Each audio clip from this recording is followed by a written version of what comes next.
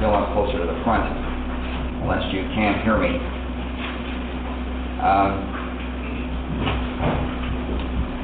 The reason that this little booklet was given out is several, but one of them is that it is an excellent booklet. I have met and talked with the man who wrote it. He is a medical doctor and holds a specialist certificate in psychiatry. Not that we want to hold that against him, but he does. And he is a very brilliant man, and this book is one of the best available, in my view, extant on the subject of evolution. Also, it has in the back a very comprehensive bibliography of citations which he makes. And the books from which he cites, many of them are excellent, and a lot of them are available in the library, and I would strongly recommend that you avail yourself of the opportunity to get them. Now, with respect to the theory of evolution, I think we should set up on the screen here that there are extant at present two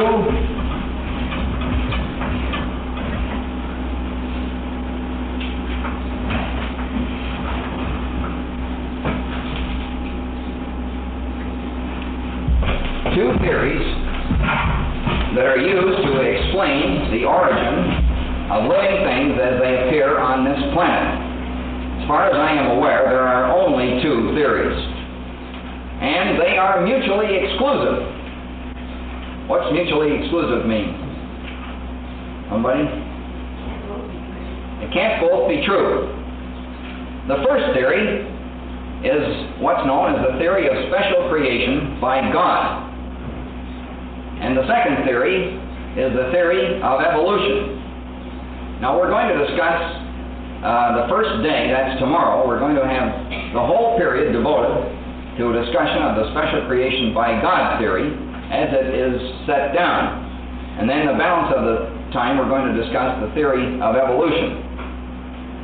Now there's two ways you can sit in this class. I've got you captive here for an hour. You've got to stay here. You know, the rules of the school say you've got to be here or somewhere for this hour or you get thrown out. So, whether you like it or not, you've got to be here. Now, here's what I say. There's two ways to be here. One is to virtually fall asleep or daydream or look out the window and think about everything under the sun except what we're talking about. And the other way is to listen to what's being said and see if you can learn something. Now, one of the best ways to learn something is to have in front of you a notebook on which you write down information as it is given out. And this is the way that you can avail yourself of learning. Because you got to be here anyway, and I won't let you fall asleep, because I'll holler at you if I see you nodding. So my recommendation is that everybody go down to the back table, if they haven't already done so, and get a notebook.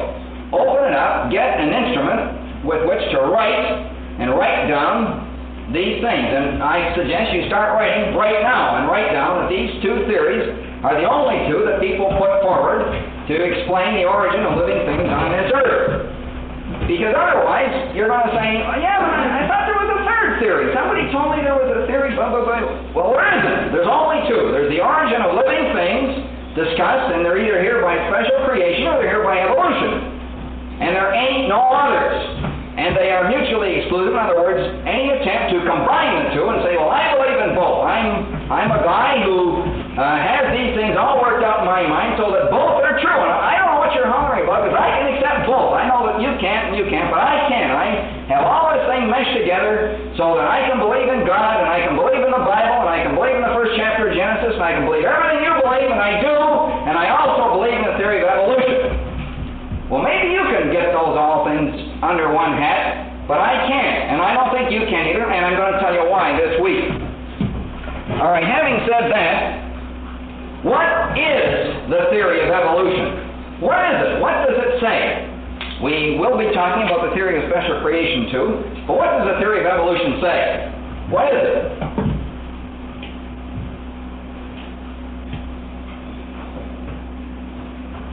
Now you students who get into grade 9, 10, 11, 12, up here 13, and get into college, you get this pounded in you from about grade 6. So everybody should know exactly what the theory of evolution is. If I ask you what the theory of special creation was, I might not be so expectant that you might know. But the theory of evolution, I expect you to know. Now, what is it? Don't be shy, okay. You want a very short definition? Yep. Well, it's simply the thing man came about through a process of natural change by very minute changes from the elements that were already present in the universe. Right. That's as good a definition as any. The one I have is no better, but there it is. And it is this.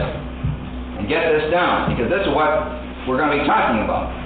The theory is that millions and millions, and some of them go as high as 5 billion years ago, through the operation of pure chance.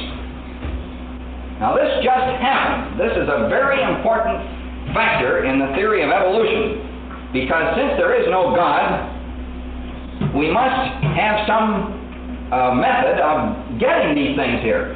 So pure chance is the method that is used. Through the operation of pure chance, life came to this planet. Now there's all kinds of theories about what happened before that. The Big Bang theory, the molecular theory, this theory and that theory about what happened, how the whole thing was all one mass once, and then there was a big explosion, and the whole universe started to expand from there, and finally the Earth cooled off and started spinning around, and it was that way for countless eons of time, and then finally through the operation of pure chance, life came to this planet. That's the big thing, the introduction of life, because the gap between life and inanimate or no life matter is exceedingly vast. So the trick was to get life going on the Earth. So the theory says that the operation of pure chance came along, and that life came to this planet. And not only that, but that from this original living cell or living spark of life, all plant and animal life that has lived or that is now living on the face of the earth was descended. In other words, the earth cooled off. It was a molten mass of white-hot rock and so forth. Finally, it cooled down, and then the gases and so on started to escape, and this, that, and the other thing happened. But finally, the big event that happened was that life came to this planet. And these fellows say that it's unlikely that life is on any other planet in the whole universe. Well, there are countless zillions of Earths and planets growing around in the universe. They don't think that any of them are suitable for life except this one. So the big thing was that life came to this planet. There was a spark of life came. And from that original spark, all living things, plant and animal, have been descended, including you and me, and all the green and everything else we see around us. Now there's the theory. Tomorrow we're going to discuss the theory of special creation, and then we're going to spend the balance of the time on evolution. But before we do, which theory does the Bible uphold of those two? The first theory. First theory, the theory of special creation.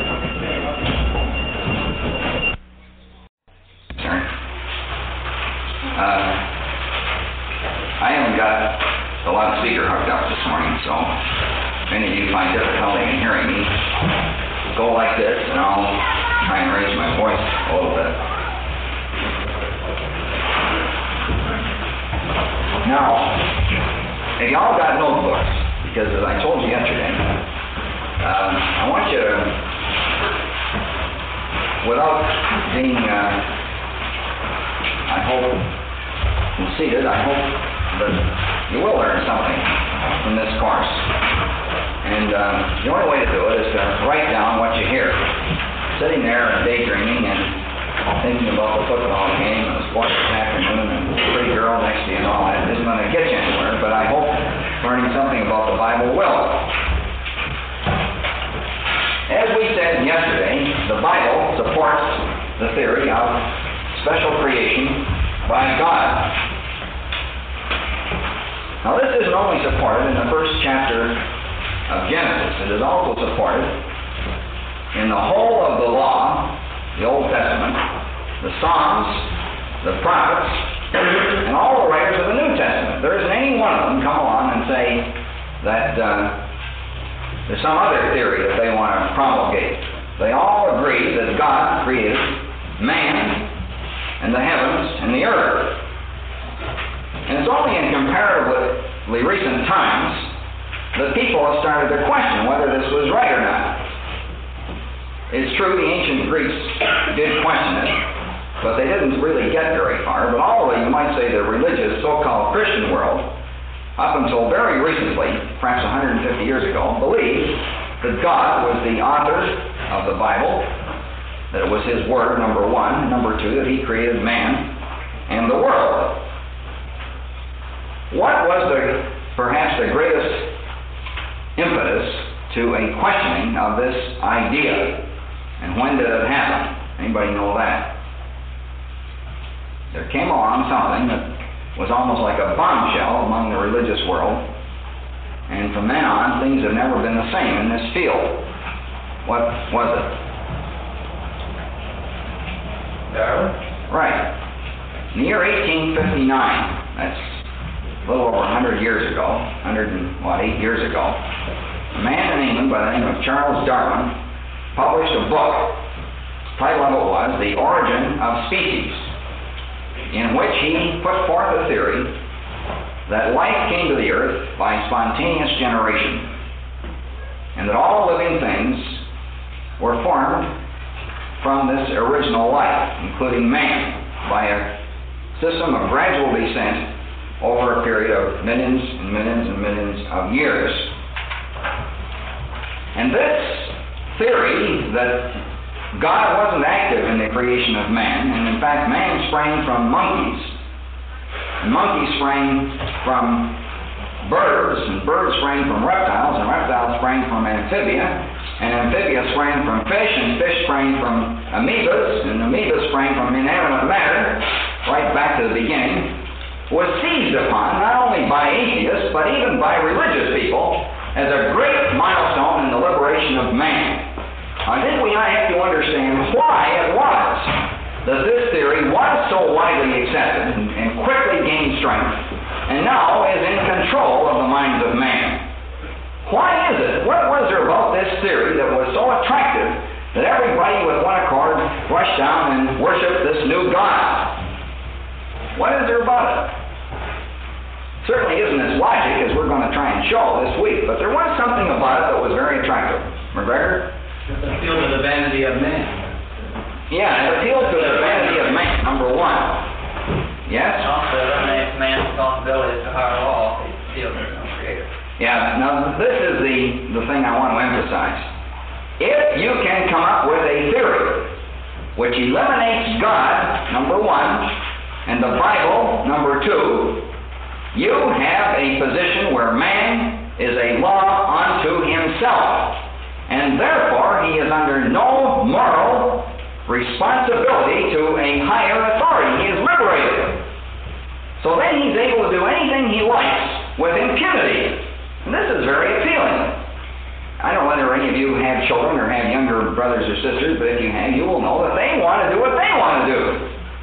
And their will is paramount in their own mind.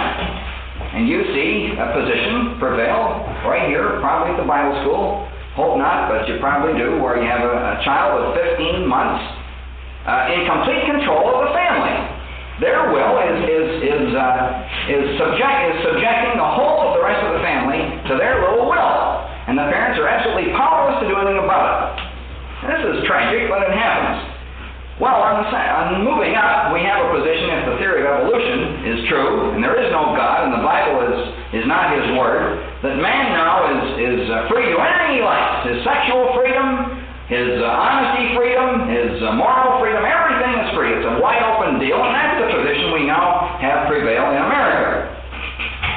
We have a position where man is released from any obligation to God or to any higher law. A lot of these stays out of jail.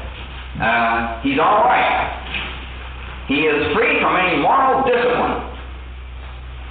And he becomes, as you said, a law unto himself. And that's the position we find ourselves in.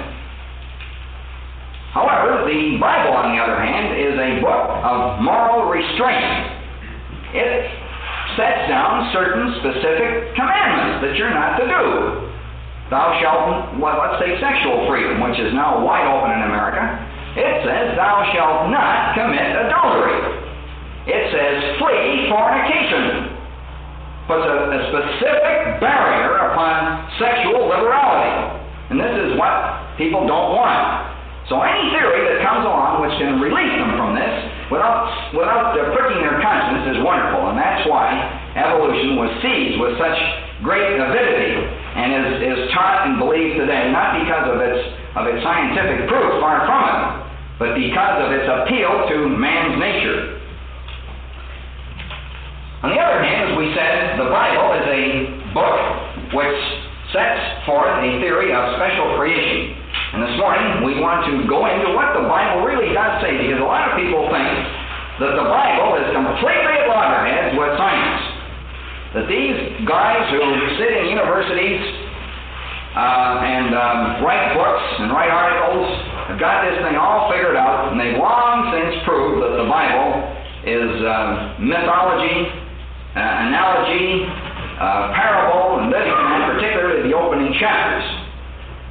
And you get people saying to you, well, please, you don't mean to say that you've been to college and you still believe in the Bible, do you? I mean, is there anybody left like that? You know, is this possible? A fellow can go to college today, to an institution of higher learning, and still believe in that stuff? I mean, is there such a guy around?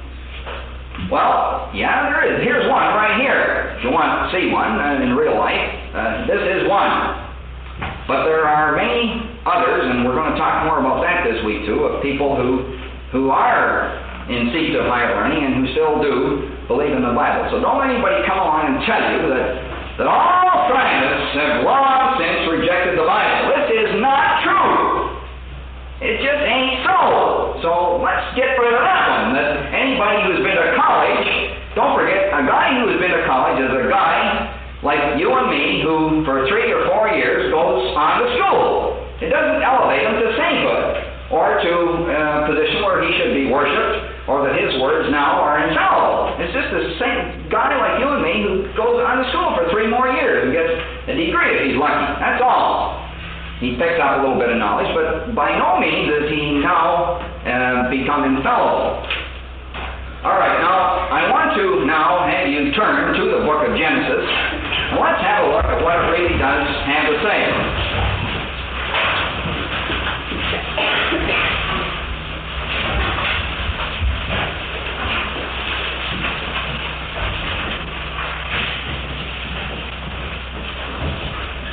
You know, the Bible's a funny book.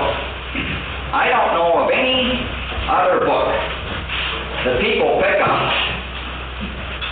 and usually you've never read it, and they say aloud, or to whoever's listening, they say, here is a book that I am now going to read in a cursory manner, and we will now show that everything it says means something different from what it says. You know of any other book like this? You know of any book, any scientific book, any novel, any newspaper article, any magazine article, where people pick it up and they say, I'm now going to read from this book, but I am now also going to, before I even start, I'm going to say that whatever it says here, I'm going to interpret entirely differently and probably exactly opposite from what it says. You'd think a guy was a little bit ready for the funny farm if he talked like that. But this is how people pick the Bible up. They've never read it. They don't know the first thing about it. Before they even start, they say, we will now show that what the Bible says doesn't mean what it says. It means something entirely different or even opposite. So when you pick the Bible up and you read in verse 1, what do you read, Rod? In the beginning, God created the heaven and the earth. Yeah, they say, well, now, obviously, this is mythology. Nobody believes that anymore. Whoever believes that God created the heaven and the earth? Let's get realistic. I mean, science has long proved that this didn't happen. And as they read along, and don't think that this form of reasoning is confined to people in colleges, we have it infecting the brotherhood. I'm sorry to say it, but we have it infecting the brotherhood. We have, I know, brethren, who privately will tell you that the first 2 or 3 chapters, in fact the first 11 chapters, because it includes the flood, is a grand parable written for simple-minded people who didn't know much, who couldn't understand very much, and it was written down to show sort of the general idea of what God had in mind. But as far as being real goes, well, that you can forget. We have brethren like this. Never mind people out in the world. Well, I'm not one of those brethren. I'll tell you right now, I am what's known, as Time Magazine said, as a hyper-fundamentalist. And I've been to college, too, incidentally, if anybody wants to know. So the fact that I've been to college and still am a hyper-fundamentalist may seem strange, but it happens to be true. All right. Now, I want to, if I may, spend in the next few minutes, set down what really is said here in the opening verses of the book of Genesis. Because on this hangs maybe your salvation. If you are convinced that the opening chapters of Genesis are mythology, and only written for simple-minded folk, just as sort of a grand parable, something like the Babylonian legends, then you're getting off right away on the wrong foot. Because right in the opening chapters of Genesis, it tells that man fell he didn't rise up from the ape into something good. He was good and he fell down. And there's a scheme provided by God to get him back up again, which is exactly opposite from what the colleges teach. Because if you take a course in psychology or sociology or criminology or any of these other ologies like that, they will tell you that man essentially is good, and the only reason he's bad is because the government didn't provide proper housing for him, or something like that. Don't laugh, this is what they teach. But the Bible says that man is essentially evil, and that his mind is carnal, and that he's an enmity with God. An entirely different concept. So the whole scheme of college courses in psychology and sociology is built on a wrong premise, and so their conclusions must be wrong, in my view. And I believe it is the view of the Bible as well. All right, now, it says here, in the beginning, God created the heaven and the earth. Only once, when you write this down on your book, only once in the Bible is this phrase, in the beginning, used, and that is here. If you will look at Isaiah 11, you will see the same English words used. Isaiah 1. There it is.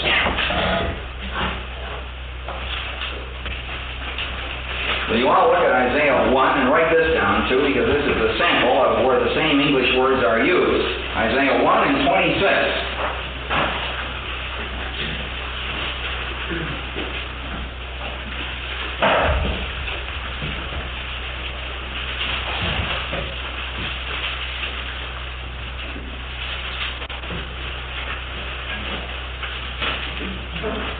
Barbara, have you got that?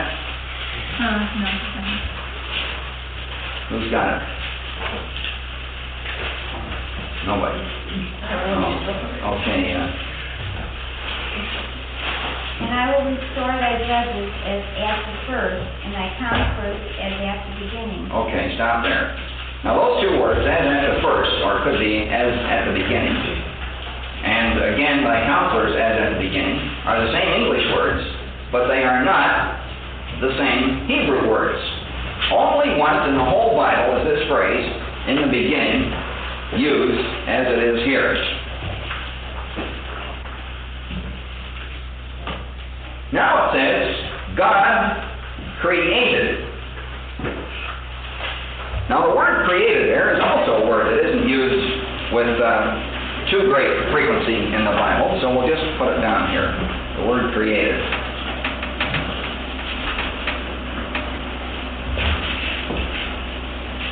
Now this is a funny Hebrew word too. And it has the idea almost as if you were carving a sculpture to carve out. Or to put finishing touches on. To sort of, and this gives you the idea of to polish, and that comes down to the idea of to perfect. And that's what we want to emphasize. That this very Hebrew word that is used here to translate into English, create, has the idea in it of fashioning or bringing to a point of perfection.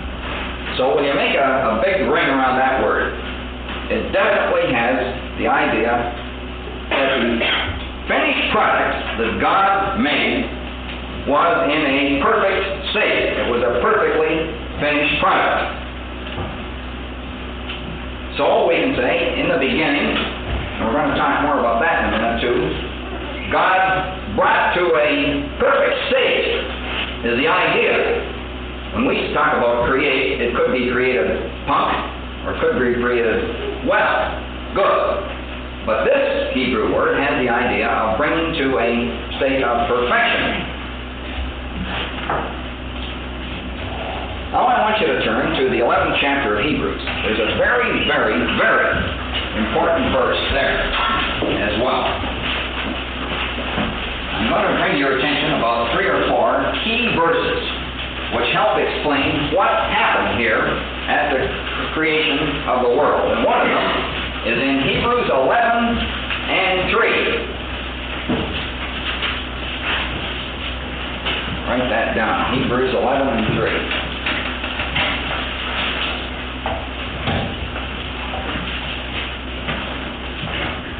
Now this gives us further light on exactly what happened. Suzanne, will you read that?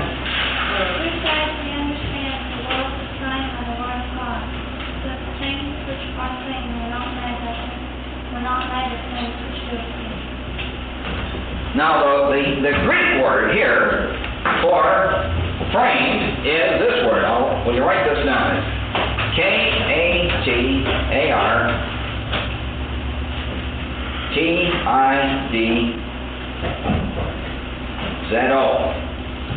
Katartizo.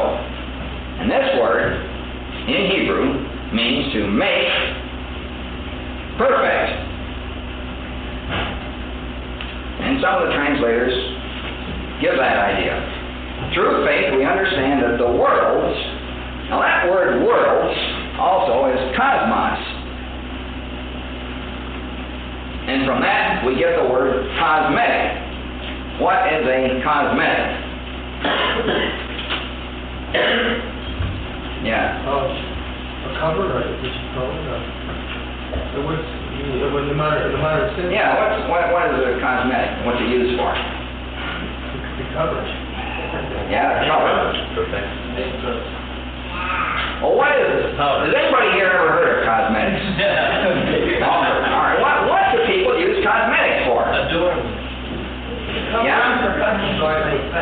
What? Cover imperfection. Yeah, that's right. They're cover imperfections. If the lips ain't red, they make them redder with cosmetics. If there's blemishes on the skin, they have cover mark to cover them up.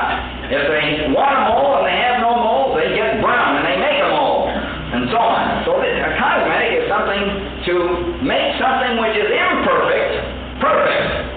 Now, mind you, it's very difficult in some cases. There are nothing to see. But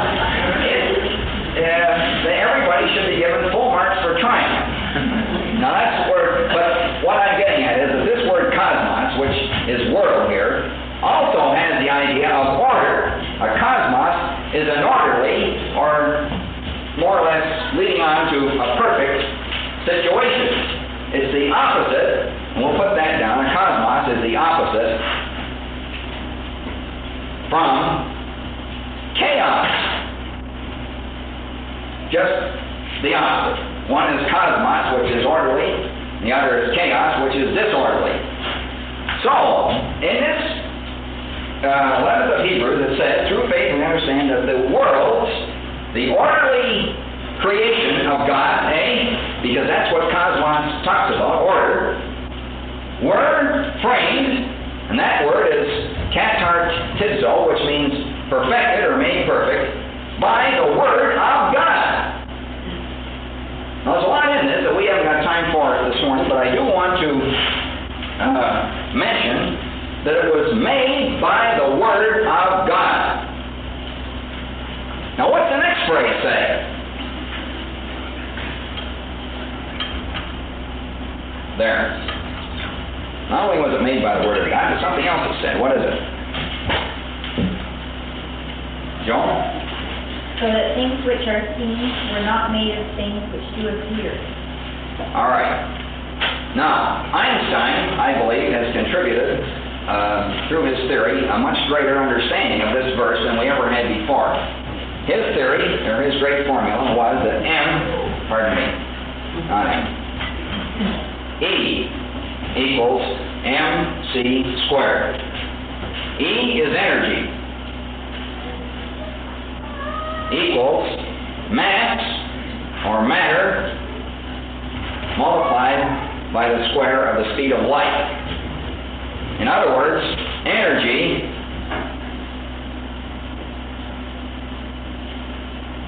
and mass are interchangeable. Energy is not seen. Mass, or this stuff here, or wood, or whatever you want, is seen. And the advent of the hydrogen bomb, the atomic bomb, proved that energy and matter can be converted one into the other. And this is what this says. Here we come along now, and science tells us what this writer knew 1900 years ago. The things which are seen were made of things which do not appear. Energy does not appear, but stuff does. And that's how they were made. Which is an aside, like we haven't got time to go into that now. All right, let's summarize here what this verse says. It says, we understand that the world, the orderly situation that happened, were framed or put together in a perfect manner by the Word of God. He spoke and it was done. Energy activated and matter was formed out of nothing, which is what this formula of Einstein has to say as well. All right. Now there's another key verse, and it is Isaiah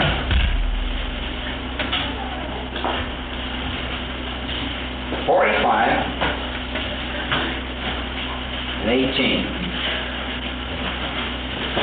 Tremendously key verse. Tremendously key verse. I want everybody to look it up.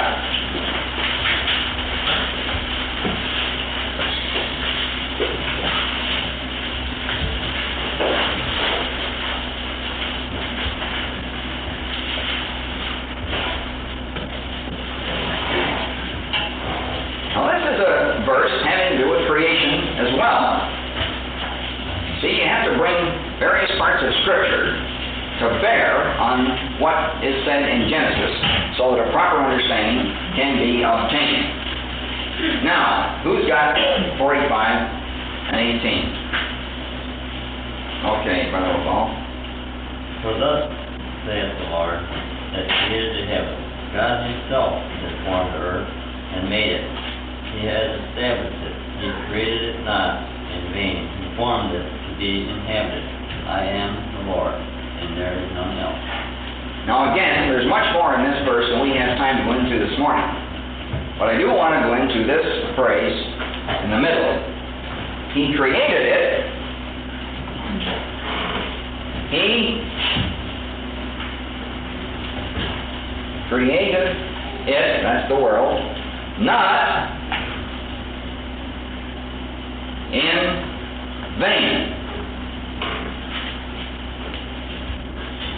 Now it just so happens that the word in vain there is a Hebrew word, tohu, T-O-H-U. Get this down because you're going to hear more about this in a minute. The word in vain here is the Hebrew word tohu.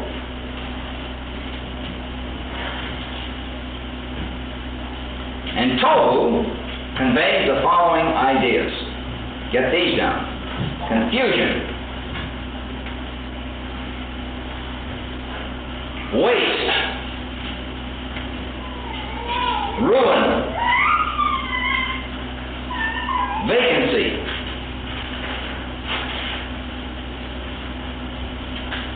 Can you read that?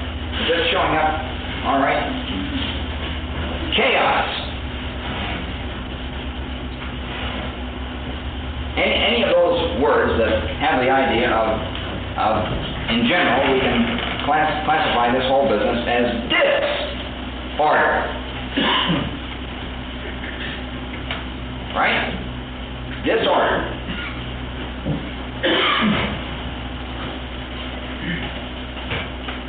Now, what does he say?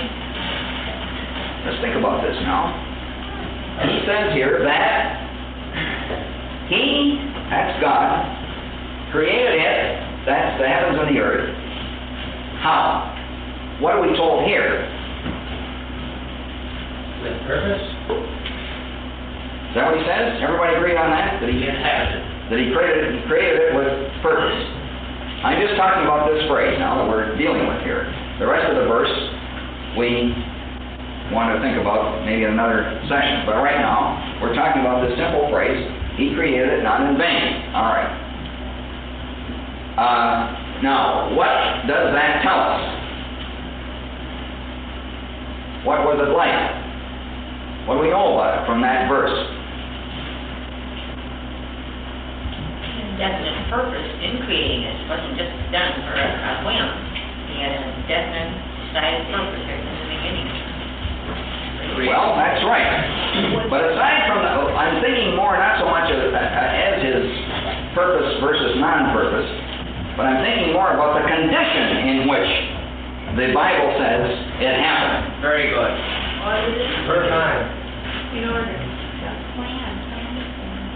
Yeah? We're getting close. Now let's look at this thing now. It says here, He created it not in vain. In vain is a Hebrew word which says tohu, and that means confusion, waste, ruin, vacancy, chaos, or disorder. So what do we know about the creation? Order's perfect. Order. Yeah. It had order, not the evolutionists. The evolutionists say that it was found in a state of disorder. Right. It went from disorder to order. All right. It says in that verse that we have order in the beginning. All right. Right. Created it not in confusion. Yeah. The point of it is this. We have the word not here. So this verse tells us this much, that whatever happened, it was created not in disorder. Now, the thing is not in disorder. What is it in? Order. So, all right. If the thing is not in disorder, it is in order. Right? Everybody got that? That's a double negative. Now, this is a very tricky mathematical concept that only superior minds like yours can grasp. But, please grasp it. This verse says that it was created not in disorder. And if a thing is not in disorder, it must be in order, or orderly, right? Is this sound reasoning or phony? It's sound, right. Okay. So this verse says, does it not, in effect, that God created the worlds in an orderly fashion. Is that what Hebrews 11:3 said?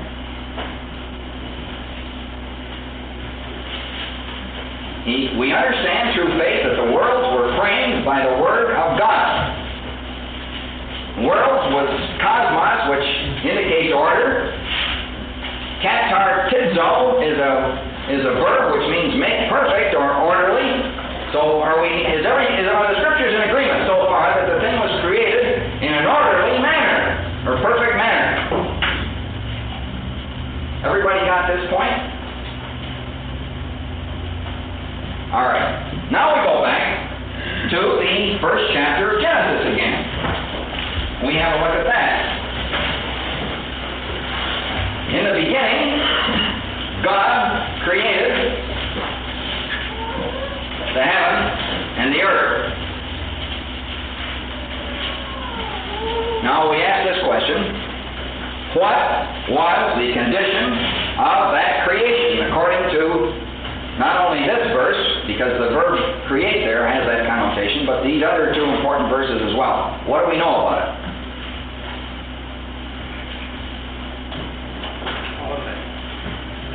In what condition was the creation set up? Right. It was set up in order. So, putting these three things together, we can positively state that the verse could very well read like this. And write this down. In the beginning.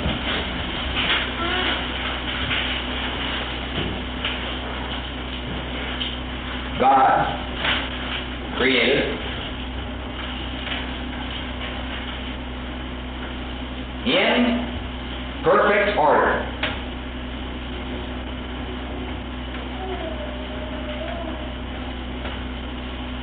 the heavens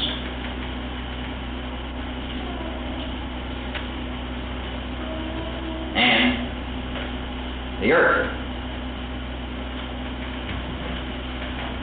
How do we know that? We know it because in Hebrews 11 and 3, it says that. It says exactly the same thing in Isaiah 45 and 18. It distinctly says in both.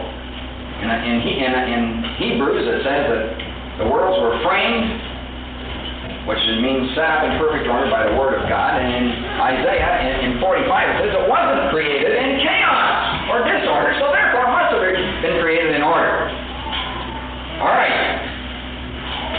Now we come, fine, that's what happened in the beginning. Okay. Now let's find out what happened in verse 2.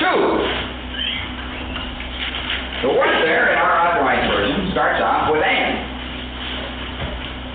This preposition or conjunction in Hebrew is a word that conveys a multitude of different meanings.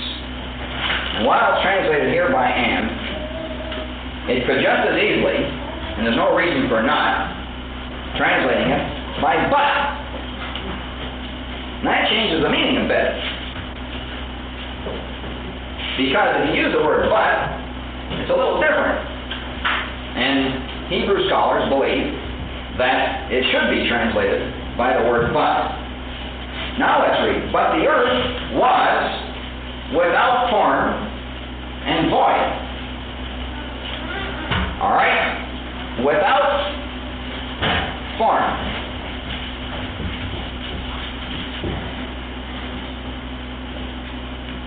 Without form. You know what the Hebrew word is there? Our old friend tohu. How was that translated in Isaiah 45 and 18? Confusion, waste, ruin, disorder. Yeah, but right in the Authorized Version, how's it translated? Vain. Yeah, in vain. Here it says without form and void. Without form and void. And that Hebrew word is bohu. B-O-H-U.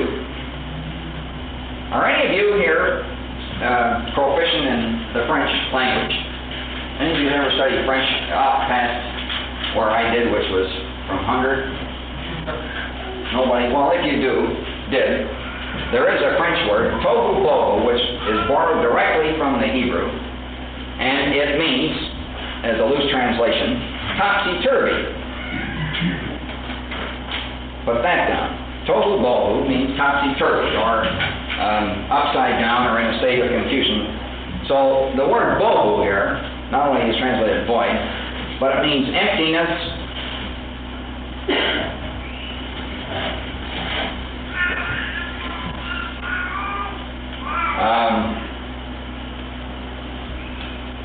indistinguishable ruin. Yeah. And also, this word bohu is used 3 times in the Bible only. And in the other 2 places, it is used in conjunction with the judgment of God. In other words, the emptiness and the ruination that took place was because of divine judgment. And it would appear that perhaps this was the same case here.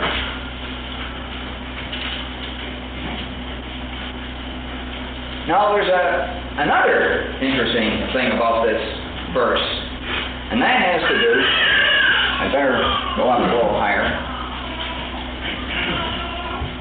that has to do with the copula verb here, to be. As you know, the verb to be is a key verb in any language. Here, the verb to be is translated by was. The earth was without form and void. But Hebrew scholars have gone into this thing very carefully, and many of them believe, and I believe, that it really should be translated by the pluperfect, the same form. It's only because the word is out of position that they know there's some other meaning meant. We won't go into that now. But it really should be translated, had become.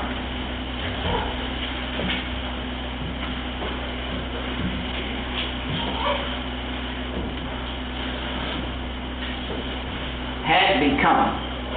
Now let's look at this. Verse 2. In the beginning, God created this thing in an orderly, perfect, functioning manner. But,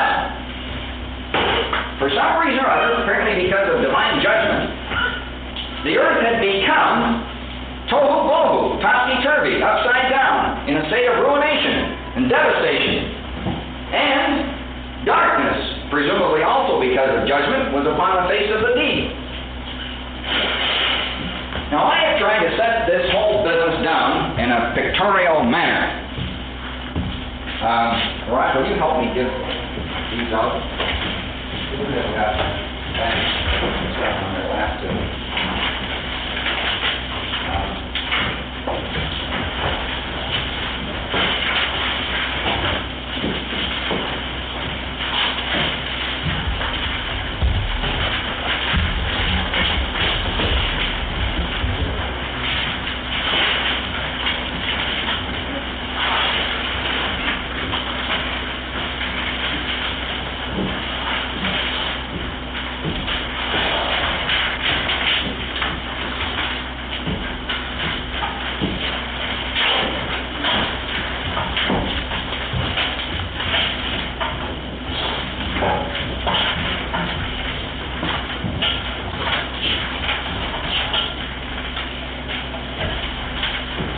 Is that transparency at focal length proper? Can you read it there? It's a little hard to get it just exactly. All right. Now our time is getting on, so I want to just have you look at this. I have set down on this line across here time flowing along. And I've tried to indicate different periods of time by different little gimmicks on the line. For instance, at the start here, I've got little arrows pointing forward, and I say time from eternity. In other words, time was going along, and I've indicated that by this type of arrow here. Now, somewhere in the break of that time going along, God having existed prior to that, of course, from eternity, we have God deciding to create in perfect order the heavens and the earth. That's what this book says. So I indicated that by this line, Genesis 1:1, the beginning that he speaks of there. God created in perfect order, or in an orderly fashion, the heavens and the earth at this point of time. Now time after that keeps on going. Now I've indicated that by little wee tiny dots here. I don't know how long that is. The length of these lines from here to here, and from here to here, and from here to here, bear no relation to the span of time. I'm just trying to condense this on a piece of paper. I don't know how long it was, as we will see in a minute. All right. So, the thing was created in an orderly manner, and it went along, presumably, for some considerable period of time. We don't know how long. but certainly for some time. Then came a change. But, it says, the earth had become in a topsy-turvy condition, a wilderness, a waste, a confusion, a chaos. And we've indicated that by this little X is on here.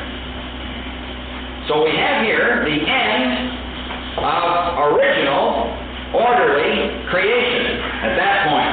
For some reason or other, because of the judgments of God, this orderly and nice condition of things came to a terminal point.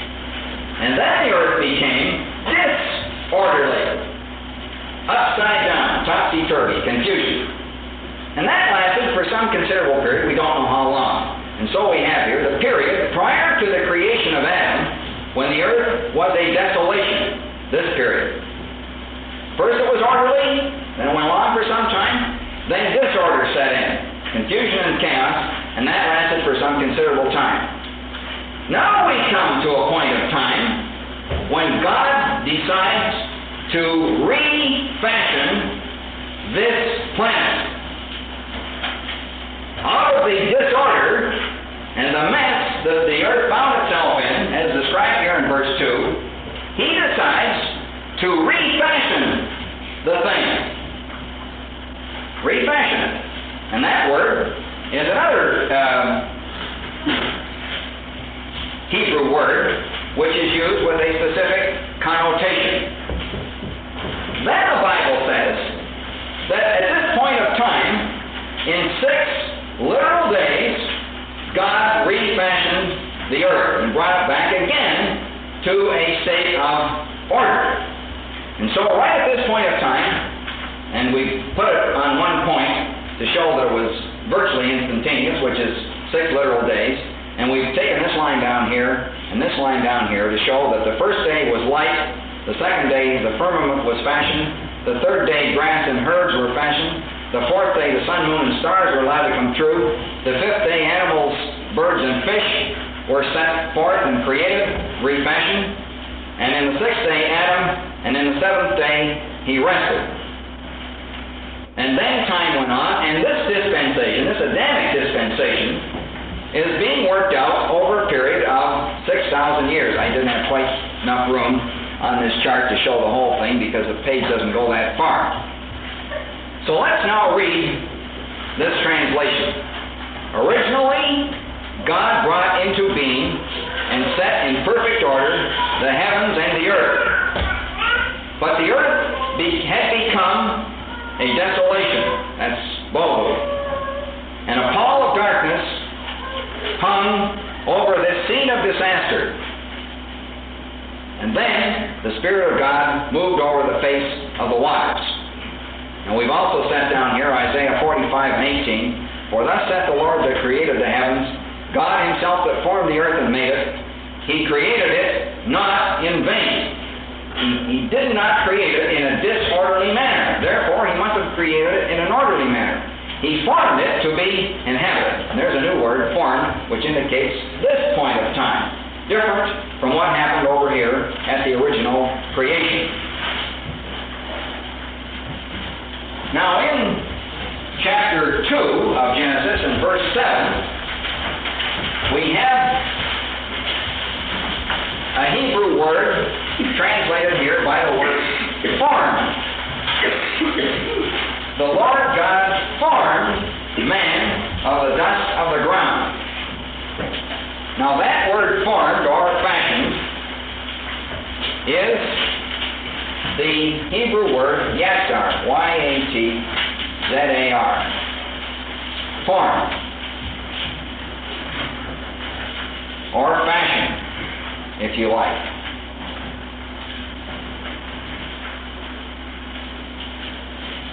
And that is the same word that is used over in the first chapter of Genesis when he talks about forming or fashioning the herbs and the animals and the other things. It's a different word from what is used for creating. He created the heavens and the earth in an orderly manner. Then came a period of disorder. Then he fashions man, the animals, and the other things, as is stated here in the 2nd chapter of Genesis.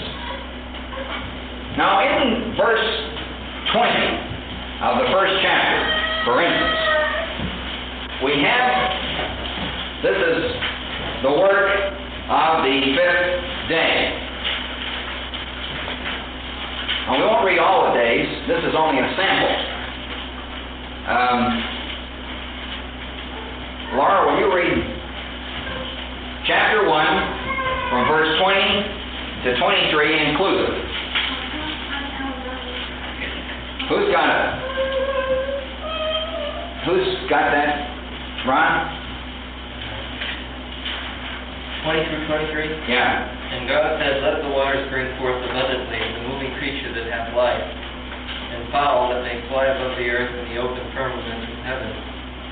And God created great whales and every living creature that moveth, which the waters brought forth abundantly after their kind, and every winged fowl after his kind. And God saw that it was good. And God blessed them, saying, be fruitful and multiply, and fill the waters in the seas, and let the fowl multiply in the earth. And the evening and the morning was the 5th day.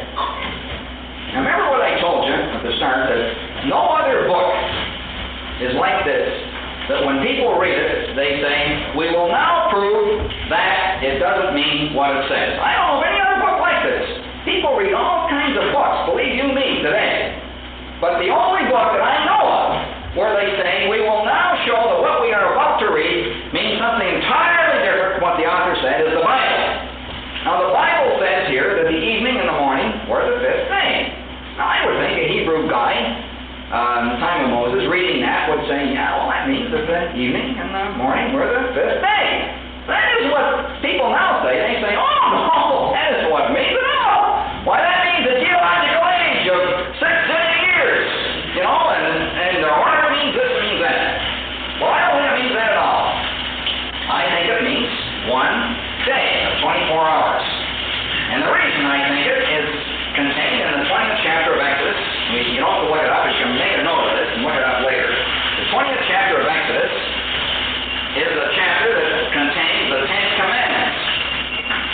And one of the commandments was to hallow or set apart the 7th or Sabbath day. And the reason given was that he said, for in 6 days the Lord made heaven and earth, the sea and all that is in it, and rested the 7th day.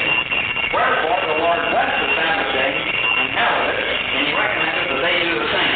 So every 7th day of 24 hours they rest, because in 6 days the Lord made the heaven and the earth.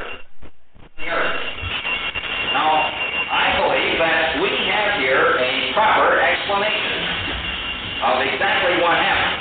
Now, just one other thing before you go. I want to just mention this because somebody will say, oh yeah, but you didn't cover all the questions I have in my mind, and I didn't. But I want to get this into your head. There may have been, and probably were, men that God created in this period. And maybe the angels are the redeemed of that dispensation. I don't know. The angels came from somewhere, and presumably they came from some sort of a dispensation, something like ours. Maybe that they came there, and probably there were creations in that period as well. I don't know how long this period lasted, and I don't know how long this period lasted.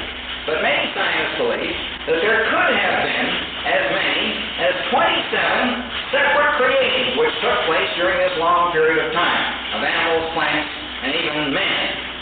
So when somebody digs out some bone and says, see this? Yeah? Well, this guy lived 6 zillion years ago. I don't get excited and say, oh, Bible's all wrong. I got to throw in the ash can, and oh my goodness, this scientist has upset me terribly. I don't get upset. Fine.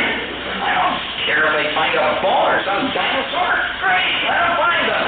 Because the Bible is silent on this period. But it is not silent on this period. And this is a period with which we have to do.